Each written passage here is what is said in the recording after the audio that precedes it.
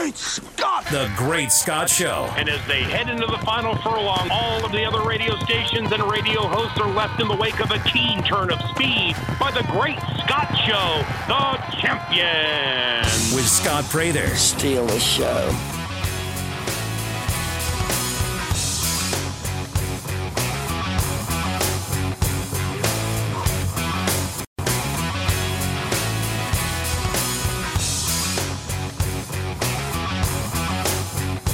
Hello,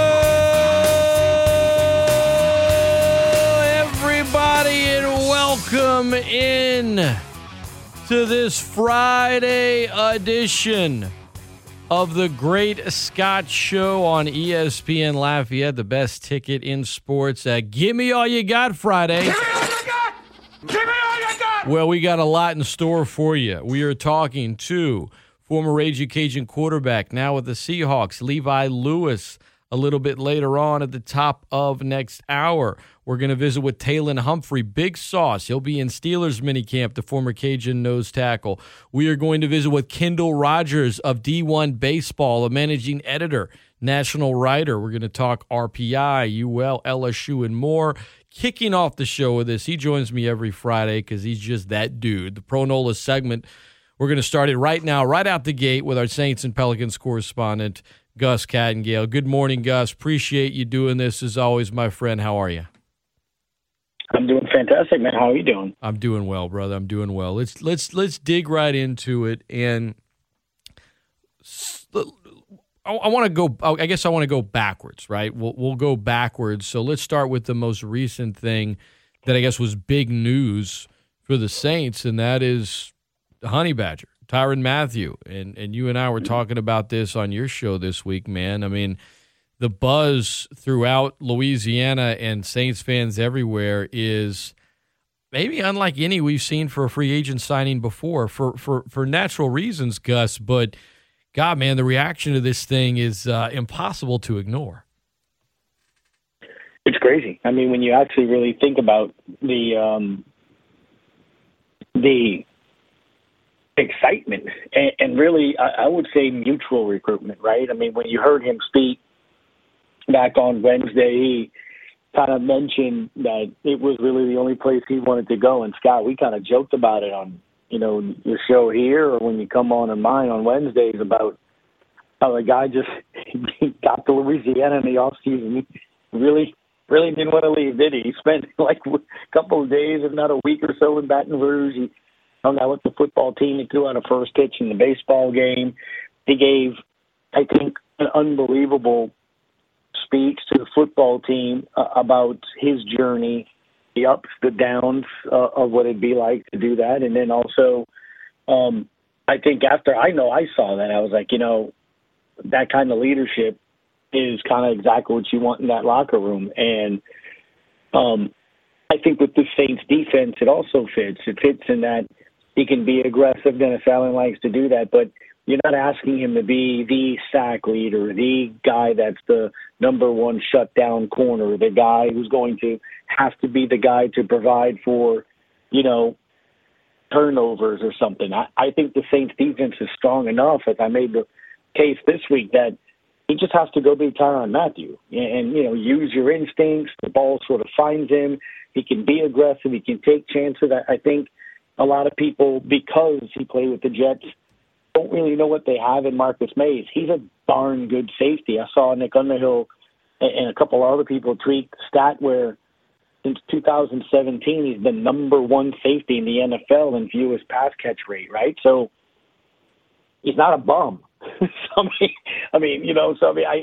think everything that I think so far Dennis Allen and the Saints have done has had rhyme or reason. It's had purpose. And I think this feels like that, right, from both aspects of it. He made no bones about it, whether it was local radio shows or shows in Baton Rouge or just going around town, Scott, taking selfies with people that wanted to say hi to him and posting photos and, making it pretty apparent in today's day and age when you unfollow or take photos away of the current team you're playing, it makes massive news. Well, he liked months ago the Photoshop photo of him in a Saints jersey. Yep. So I think it's been, like I said, a mutual courtship that the Saints fans were not going to let it go. I mean, I was kind of joking with a buddy of mine. It almost feels like, that friend of yours that come heck or high water is heck bent on making sure that they set you up on this date with this person that they're absolutely positively sure you should marry, have kids with, and die ever happily ever after. I mean, because that's what it felt like from the Saints fans' point perspective, right? I mean, every day that didn't go by, guys like Ralph Marlborough with the Saints podcast and Happy Hour podcast, or just things that everybody's like, today's a good day to sign Tyrann Mathieu, things of that nature, Scott. I've never seen anything like it. But to understand it really complicated, right? He's probably top 5, in some minds top 3. And there was a debate on social media Wednesday night, is he better than Burrow? But like most popular LSU Tigers to ever wear the uniform, which is incredible that that's even a conversation considering he was dismissed from the team. So we're not talking about a guy like Burrow, Scott, that, was carried off Tiger Stadium, Tiger Field and Tiger Stadium as a winner, or he literally didn't finish there. I mean, and it was in disgrace, right? So it's crazy to see the story, and it's crazy to see how popular he was. But then again, you just put on the highlight package that the school itself tweeted on Wednesday, Scott, the guy was just an absolute walking highlight reel. He needs to wear number 7. By the way, it's not going to happen, but he wore number 7 for one season at LSU. Like, that's it.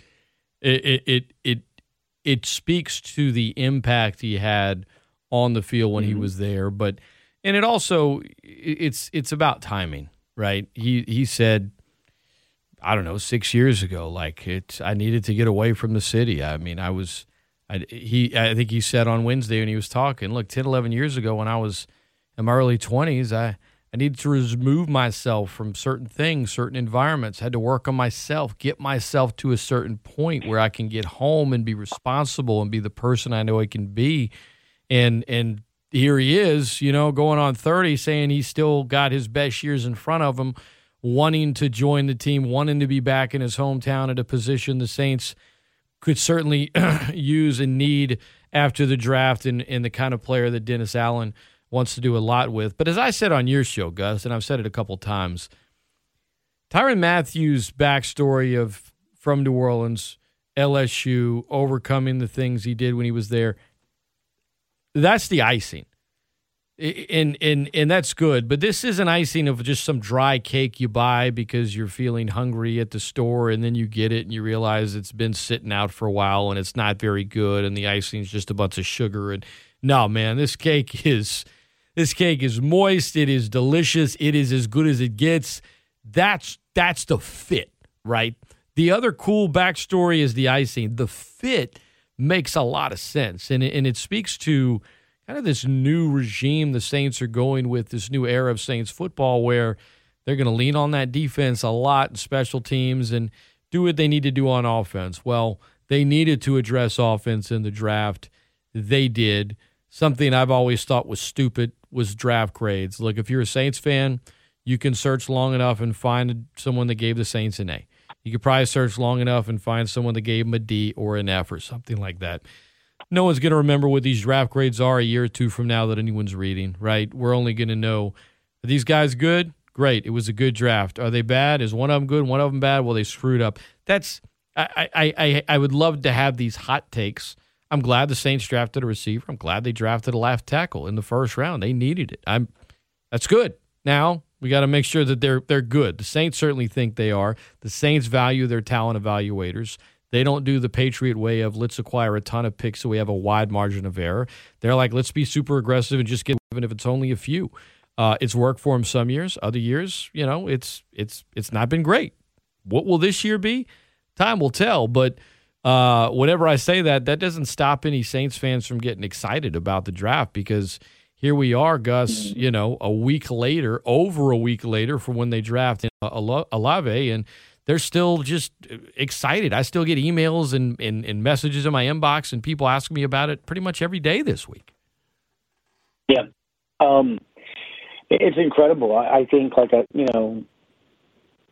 been saying for a couple of weeks, man, not only to you, but on our show, I just look at, you go back to the whole start of this, Scott, and the reason why we all thought that Dennis Allen was probably the best fit for the team, and it was based off of where the team is, right? If you were rebuilding, maybe you do go and, get a different coach that is just starting out to try to get that, and, maybe you need that identity and retool and what are you going to be. That is not at all where the Saints are, like, at all. They have an identity. They sort of have, I wouldn't say transformed, but I would say adapted to making the defense the strength of their team, but it primarily was because, you lost a Hall of Fame quarterback. You didn't have your all-pro record-setting receiver. You had an offensive line that was banged up and didn't perform well when healthy. I mean, that's just reality. You had Alvin Kamara in and out of the huddle, and he's essentially what Brandon Ingram was to the Pelicans, and he didn't play in the huddle. The offense, was terrible. I mean, Scott, we were celebrating first downs. We'd have a drinking game. They got a field goal. I mean, it literally went back to the days of, Jim Mora and Carl Smith and Bobby Hebert and them, and it was just, winning on defense with the Dome Patrol.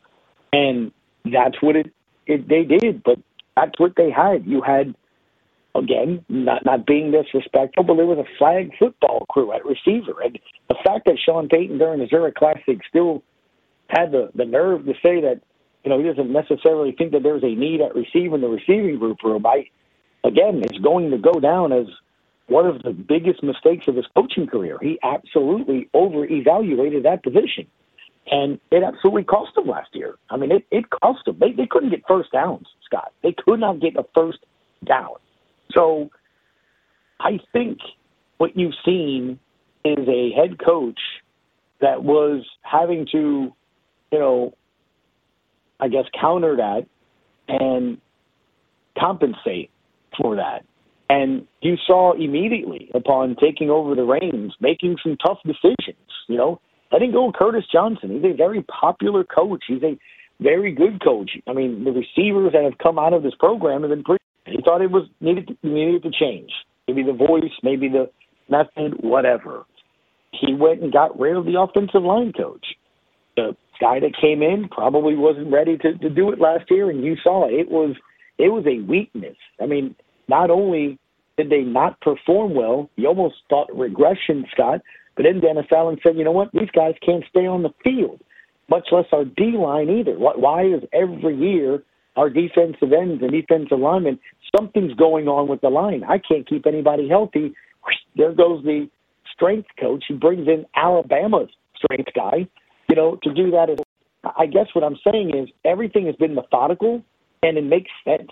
Like, Dennis Allen's probably sick of saying, I can't let these guys get past the 50-yard line because got to hold on to a field goal and we can't score.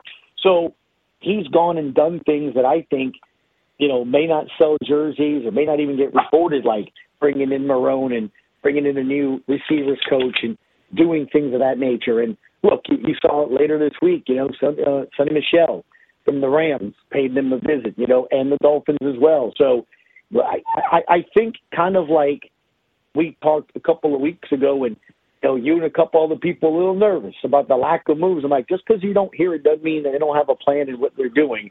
And when you look at him, the guy that, again, was touted and lauded when he was hired, being, 12 or 16 years with Sean Payton, I think they know what they're doing. And, their building is a building that plans for contingencies in every single plan, A, B, C, D, and E. So, I just have always gone by that this offseason. If they were going to sign Marcus Williams, they'd have been happy. The second he signed somewhere else, it wasn't 5 minutes later, you saw Marcus May. So I'm sure they didn't just, oh, no, he didn't sign. Somebody Googled top free agent safeties. They knew exactly what they had in mind. They know exactly what they wanted in certain positions and coaches and other groups. So I think when you look at all of that, it's been a fascinating offseason, and it's been one for me Scott, that made a lot of sense. And it definitely also, I think, goes to show you what he's learned from being the Raiders head coach to now, and in preparation and in being ready, going out there and getting your plan. And, you know, you heard Mickey Loomis say it too. If you find somebody you like, you go get them. And I think from the Honey Badger to the draft picks, I mean, I read a CBSSports.com article on Wednesday that, you know, they think Jordan Jackson is going to be DeMarco Jackson, rather, the fifth round pick. App State linebacker. I saw him at App State. He was pretty dang good at App State. He was Sun Belt Player of the Year. I mean, the guy is good, but, you know, they got some pretty good linebackers on the team already. You know what I mean? Right. I think best player available, going on offense, addressing need. It feels like they did all of that, and they need it. You know, Olave and Penning, those guys need to be day one impact players. And Penning has a mean streak, big nasty, and Olave's Ryan Day. This is when, you know, Olave was at Ohio State. And you think about some of the great receivers that have come through there just in the last 6 years. And he said, and for that matter, Coach Ryan Day at Ohio State, he's been on staffs in the NFL and in college football for years. He's been at Ohio State since 2017. He said, you know, he thinks that Olave is the best receiver he's ever coached, ever. And he said, look, the deep ball's there, but his blocking, you know, what he can do on special teams. I don't know whether he'll be playing special teams for the Saints, but he felt like he was a complete player. Now, he said that about him when he was, you know, still in college. Is that going to be the guy the Saints get? I know they're counting on it. And, you know, kind of similar to Michael Thomas, grew up in California, multi-star athlete, goes to Ohio State.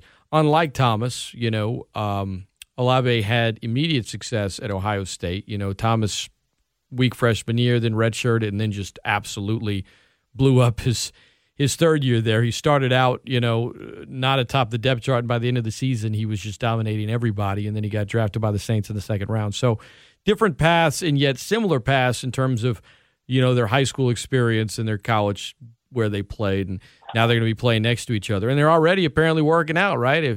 Based on what they're showing on social media, the two are already connecting. And based on last year, Gus, and how putrid the Saints receiving core was, tell you what, man, you want to put a shot in the arm for the offense? Yeah, clean bill of health is one thing, but playmaking receivers is another, because that's something they just didn't have last year.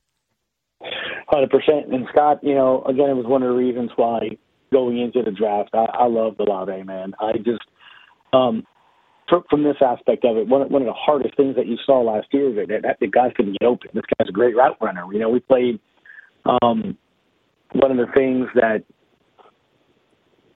you know, we saw leading into the draft, and it was, you know, Baldinger's breakdowns that he does, and it was one based off of the one play where he catches the touchdown. You saw it in the highlight package on DraftNet against the Clemson defensive back that's in the NFL, and you saw just the precision and everything that you heard on draft night from everybody that spoke about him. This is a guy that is going to run NFL caliber, NFL quality, precision routes. That's going to help your quarterback to know where that guy's going to go. It'll be easy to develop that. I thought that was first and foremost essential. That guy is going to be able to get open. Can he get open? Secondly, he has a relationship with Michael Thomas. I mean, we had Ross Jackson on. He said that, you know, at the Combine, he brought that up. That the entire time he was at Ohio State, they always communicated, asked him for advice, asked him for how to do certain things, and, you know, kept in touch with them. Well, you know, and I brought this up before, when the new head coach flies out to Malibu to have a discussion with him and see what's up with Michael Thomas, get him on board. I mean, it absolutely was a recruiting sales pitch. And I had a caller say, we shouldn't have to do that. Well, no, I get it. I actually think it was smart of Dennis Allen to do that. Michael Thomas doesn't know Dennis Allen.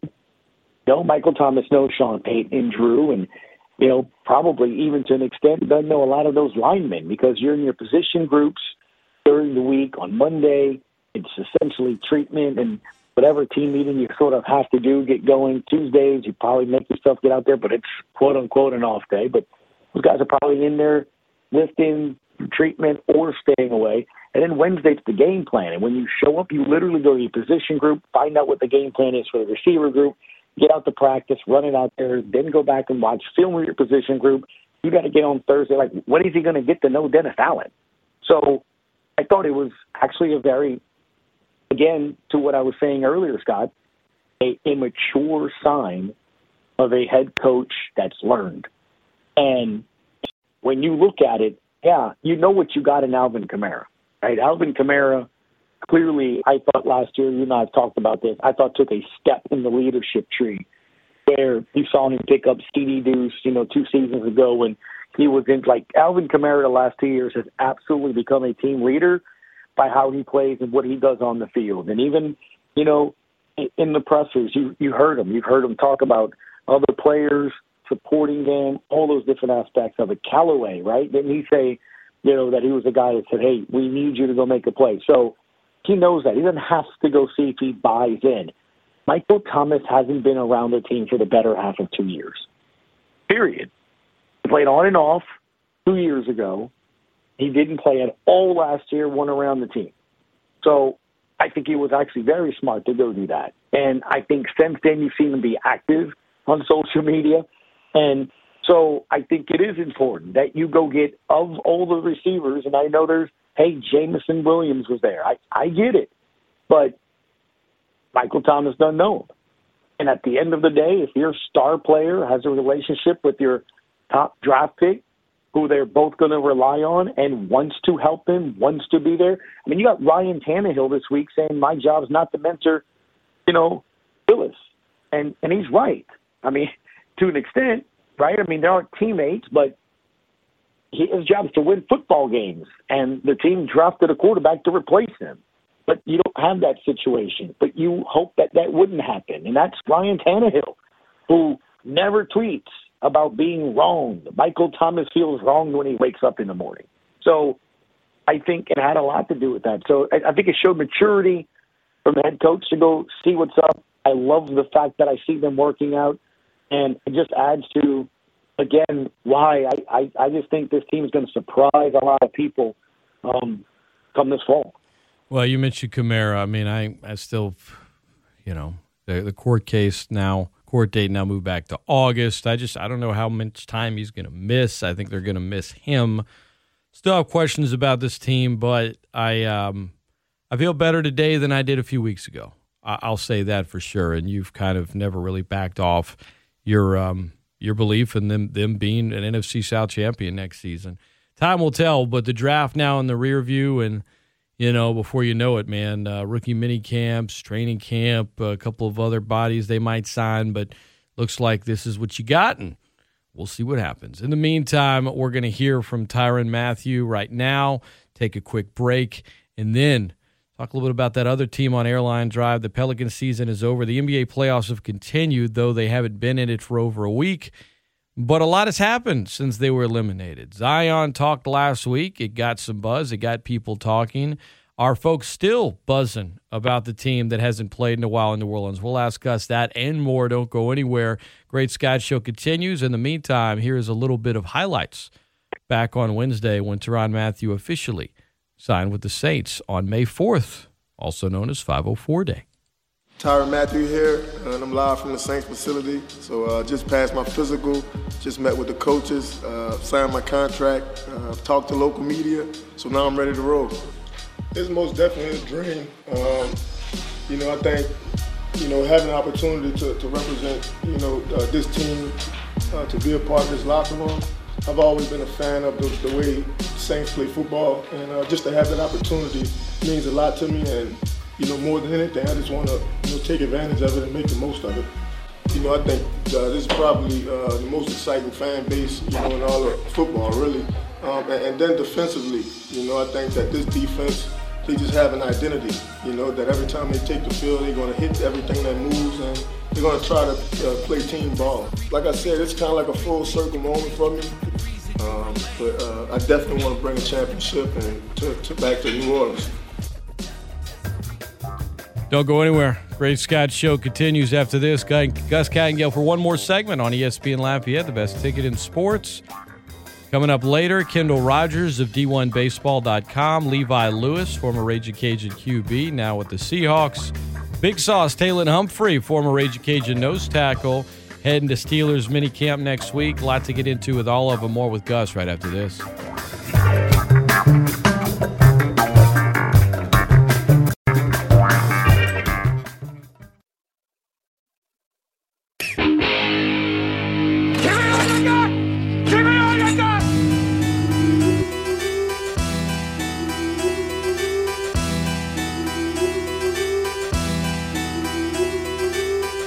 Welcome back into the Great Scott Show. One more segment with Gus, a few more minutes. But before we welcome back on the G-Cat, I want to remind you, Raging Cajun softball taking care of business on the diamond. You heard their game last night against ULM.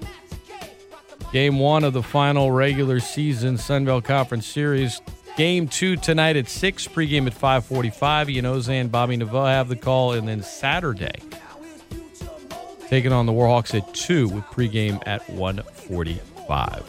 We're not going to talk a ton of hoops today, but we will right now with Gus Kattengell, our Saints and Pelicans correspondent. And Gus, might be the last time you and I say the last time we talk about Pels for all. That's not true because the draft lottery is less than 2 weeks away, and the Pels will have the Lakers pick. Well, 99.6% chance they'll have the pick, so it's going to happen. Will it be 8th, 9th? 10th? Will it be in the top 4? There's a 26.7% chance of that happening.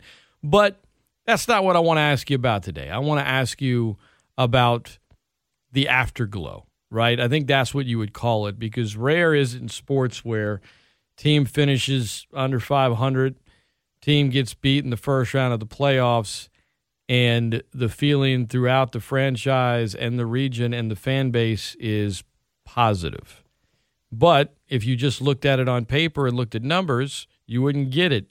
If you followed this team, if you paid attention to when they began to turn things around, the culture, that organic connection they now have with the fan base, which for most of the last 20 years just has never quite clicked. They've had brief moments. I don't think this is a brief moment, Gus. There's a lot of stuff here. And then Zion saying, absolutely, I couldn't sign an extension fast enough if they offer it. Has the buzz worn down a little bit after a week since they've been eliminated? What's the afterglow of the Pelican season like in your parts over there in New Orleans?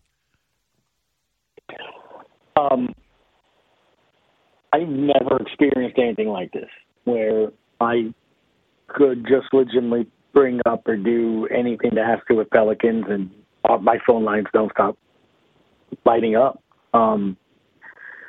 There's not just an excitement. I mean, look, I said this. I think I even asked you on Wednesday. We had Ali Cosell on from the Birds, a couple of other people, Sean Fox, who was to show up in North Louisiana, and he does an afternoon drive. And I asked everybody, I'm like, so legitimately, like, what is that next step? I said, I'm this morning kind of thinking about what I'm going to do on the show. This is Wednesday, and I'm like,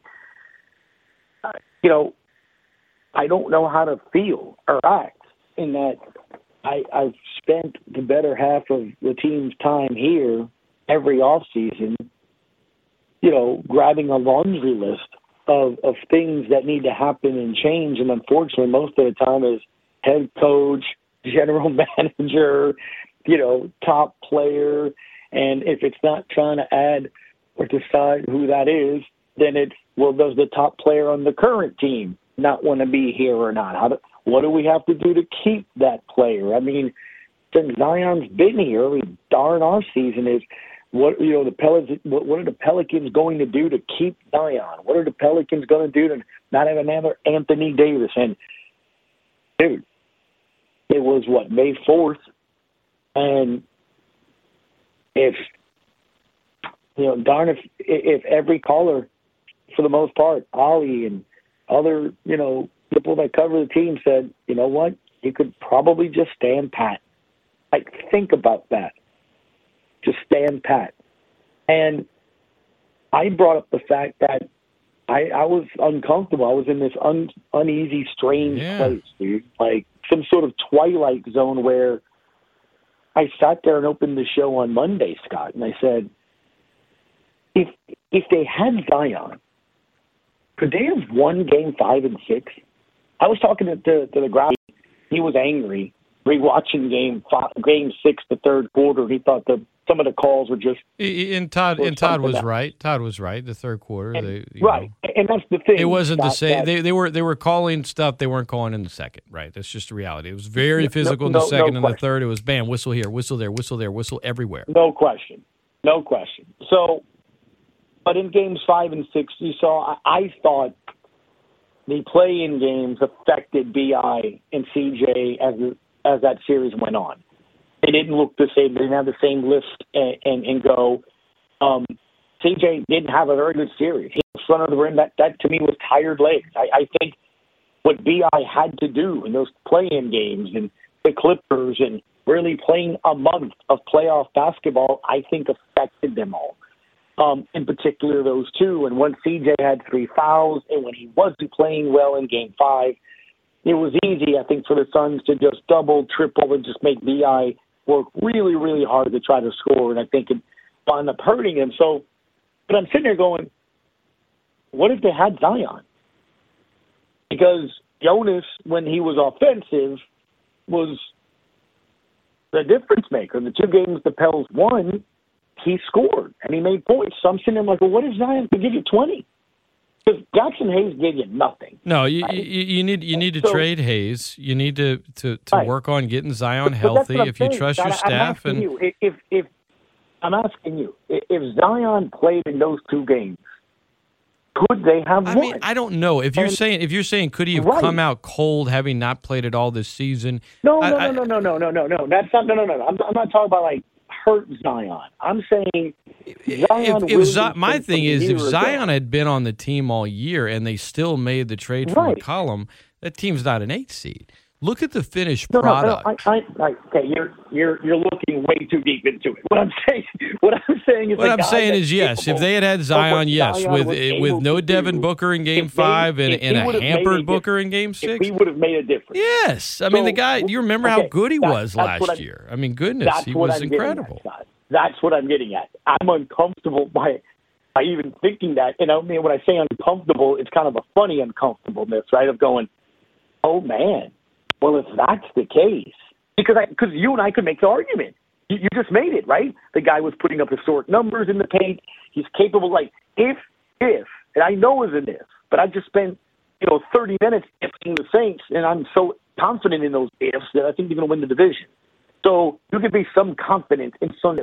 So if Zion is remotely what he was the last season he played, and he looks physically better, and he sounded drastically more mature. And the mere fact that he said on Thursday night after they had lost last week to Willie Green, what do you want me to do? Do you want me to get the guys together? Do you want me to make sure we all take the fact he did that, he's never done that since he's been here. So if the guy is as good as he was the last season and probably better coming up, oh my gosh, that's what I mean where the uncomfortable. I'm like, well, what does that even mean? I'm like, does that mean they're good enough to compete with the number one in that seat? Like it's crazy. Is that normally I'm sitting here going, oh God, I mean, how many moves they need to make to even compete?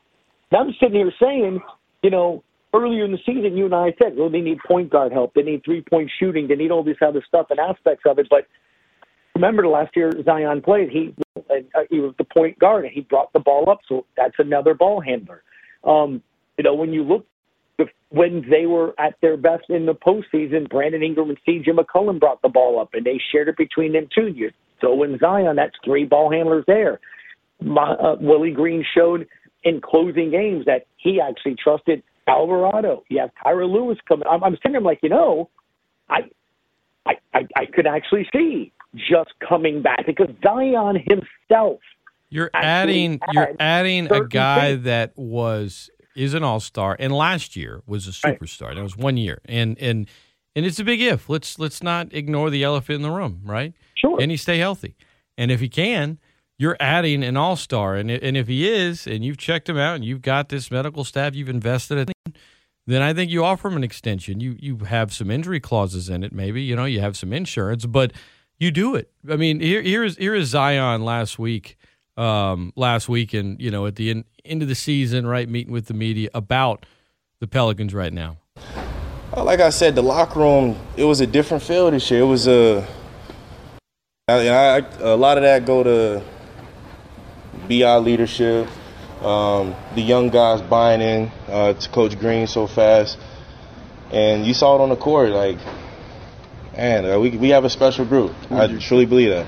And then, Zion, if you got offered an extension when you signed it, of course, I couldn't sign it fast enough. I mean, that for a guy that doesn't talk much,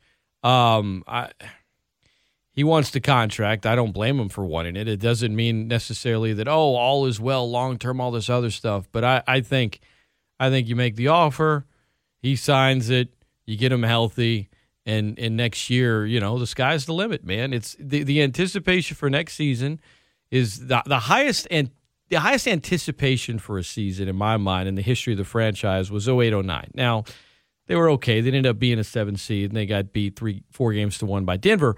But the anticipation was there because of what happened the year before, and people kind of got on late. And George Shinn was the owner, and they tried to trade Tyson Chandler, and then it was rescinded. And then Chris Paul and David West were mad because they realized they had an owner that didn't really want to win and didn't want to pay a tax and all this other stuff and yada, yada, yada. And, it slowly fizzled, and there were sort of pockets here and there. Next season will be the most anticipated season in the history of the franchise, without question. And if Zion is healthy with that group, I mean, again, dude, it's warranted excitement, not you and I beating our heads against the wall saying, right? If. The only if is Zion, but even if you don't have him for a stretch, you saw what the group did this past season, and it's still something to get excited about, especially action with the fan base that they haven't had in the past. Yeah, no, and that's what I mean by that. That's where I was like, this is crazy, because I'm sitting there thinking, legit, and look, you heard Screaming A this week, Scott. I don't know if you played it. I mean, Stephen A. Smith is saying that Zion's the one holding the Pelicans from being a championship No, I didn't. contention. I don't. I didn't hear that, and I don't follow that stuff much. But oh my God, you've. I lost my mind. He had Perkins on the show, and he literally another guy sat there I have no and interest said, in hearing about. Wait, and that wasn't the end of it, but later in the week, also talked about that if they were the Lakers, they should trade LeBron James, and the reason being, and he went through all the teams in the West that were good. And then he said, and last and not least, don't forget New Orleans. They ain't going anywhere. I'm like, wow, we have come a far way where Screaming A is literally suggesting that the Pelicans are in a better spot moving forward. And I can't disagree, Scott, because he's right. They are in a better spot. And it goes back to what you were saying at the beginning of this conversation. It's because they have a better foundation. Willie Green's legit. Willie Green's the real deal. I'm not calling him Phil Jackson, but he has Phil Jackson qualities in this aspect of it. What made Phil so good, he was able to handle personality. He was able to understand and get that locker room to buy in despite having some of the biggest names to have ever played. I will go a different route. Like what makes the current Monty Williams great in his current regime in Phoenix? I mean, that feels more like Willie than, because Phil. No, I know, but what I mean, Phil Jackson, being that one of his greatest qualities was being able to communicate to the rest of the team when he had a team full of stars, and that's the thing that stood out to me during his time there. And whether it was the Lakers or with the Bulls, how do you get Bill Wellington to buy in and be a part of all of that? Now, granted, you have to have those personalities on the team to be leaders. But what I'm saying is the number one thing that Willie did when he got here was to get guys to buy in and want to play for the guy. Like, they legitimately love him. And that speech, won easily during the show this week. I mean, he said, give us your best news. And it was the "you got to fight" speech. I mean, that foundation is the reason why I think like you said, it's not a flash in the pan or a poof. I'm not calling Larry O'Brien next year. I'm not saying change. You have legit reason because I think they're going to get better. He's going to get better. He just coached for his first year, and he made mistakes, but if you I add an all-star, have that passion, man. If you add a healthy all-star, again, the warranted excitement. One more before we let you go, Gus. This is Willie Green on the culture change that unfolded organically. It didn't just happen like that, right? It took a lot of time, but you saw it throughout the season. Rare, but we have amazing people, high-character guys, high-character folks in our organization, and they allow this to happen. And I'm extremely grateful for everybody's role. Everybody played a part in it, and once again, we're excited about what we did this season, but we also understand when we take some time off that we got some work to do. And that last part, we're excited, but we got work to do. We're not going to rest on our laurels here, and that's the truth, man. We'll see what happens. You've got a draft pick to work with, maybe a top 4 one. We'll see. That'll add some excitement to the offseason, but at the end of the day, man, I'll go back to Zion as we wrap up our Pro Nola segment and our conversation. You get a healthy Zion next year with that crew, man. The excitement level and the potential, it's sky high. It truly is. And that's something that, Zion aside, and I've said this in the past, so I think the connection is because now I hear what Larry Nance says in his short time there about, man, it surpassed my expectations by a lot. I want to stay here. I love the family environment here. Hearing the guys and how they talk about it, we want to build something, not in the past the vibe of, well, tell me why I should stay, right? That is a 180 from where this franchise has been. Gus, I'll give you the final word, my friend, before we let you run here on this Friday morning. And as always, man, we really appreciate you taking the time. Yeah, man. Anything you want to add before we let you run? Well, I think, what's interesting is they legit can go a number of different directions. And for the first time since I've covered this team, honestly, man,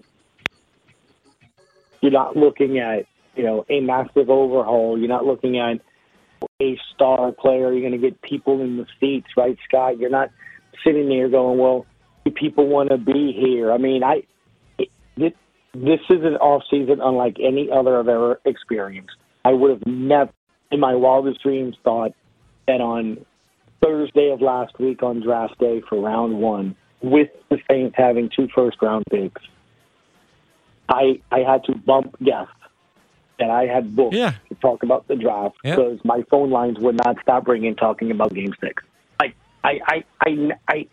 It was a legit thing I had to do.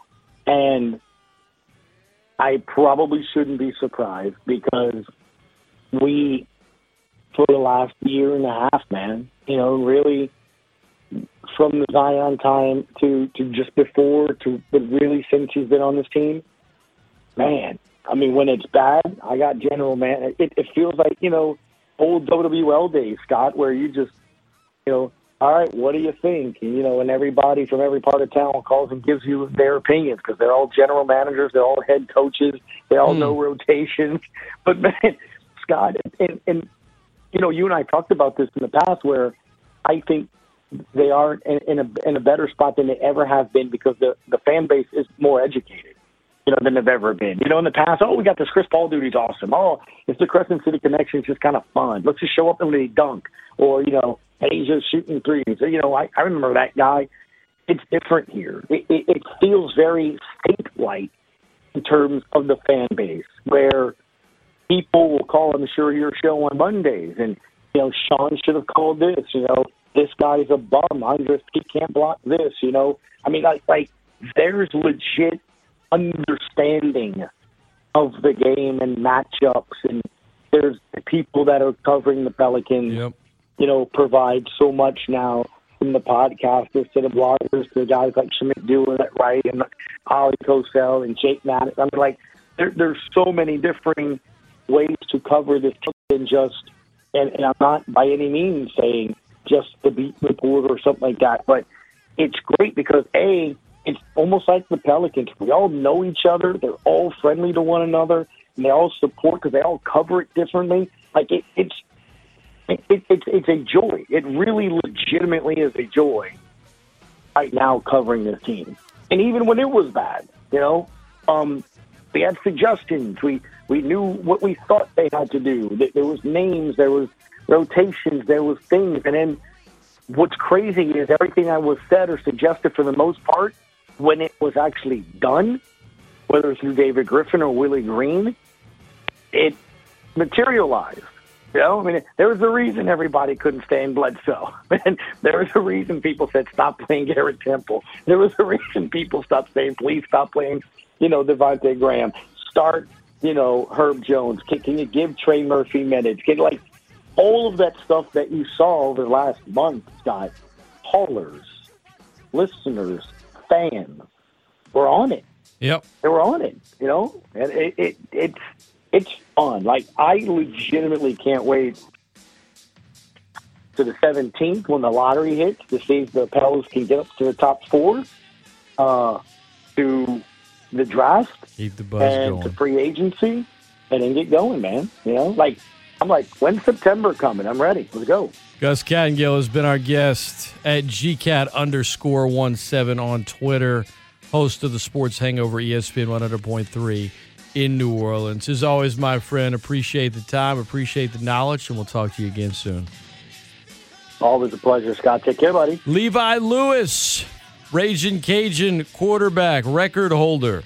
Now with the Seahawks, his route to a UDFA. What's the next step? His journey to this point. After Levi, we'll talk to Kendall Rogers, managing editor of D1Baseball.com. Then Big Sauce, Taylor Humphrey. It's all coming your way right here on ESPN Lafayette, the best ticket in sports. Taking out MCs with a big shot.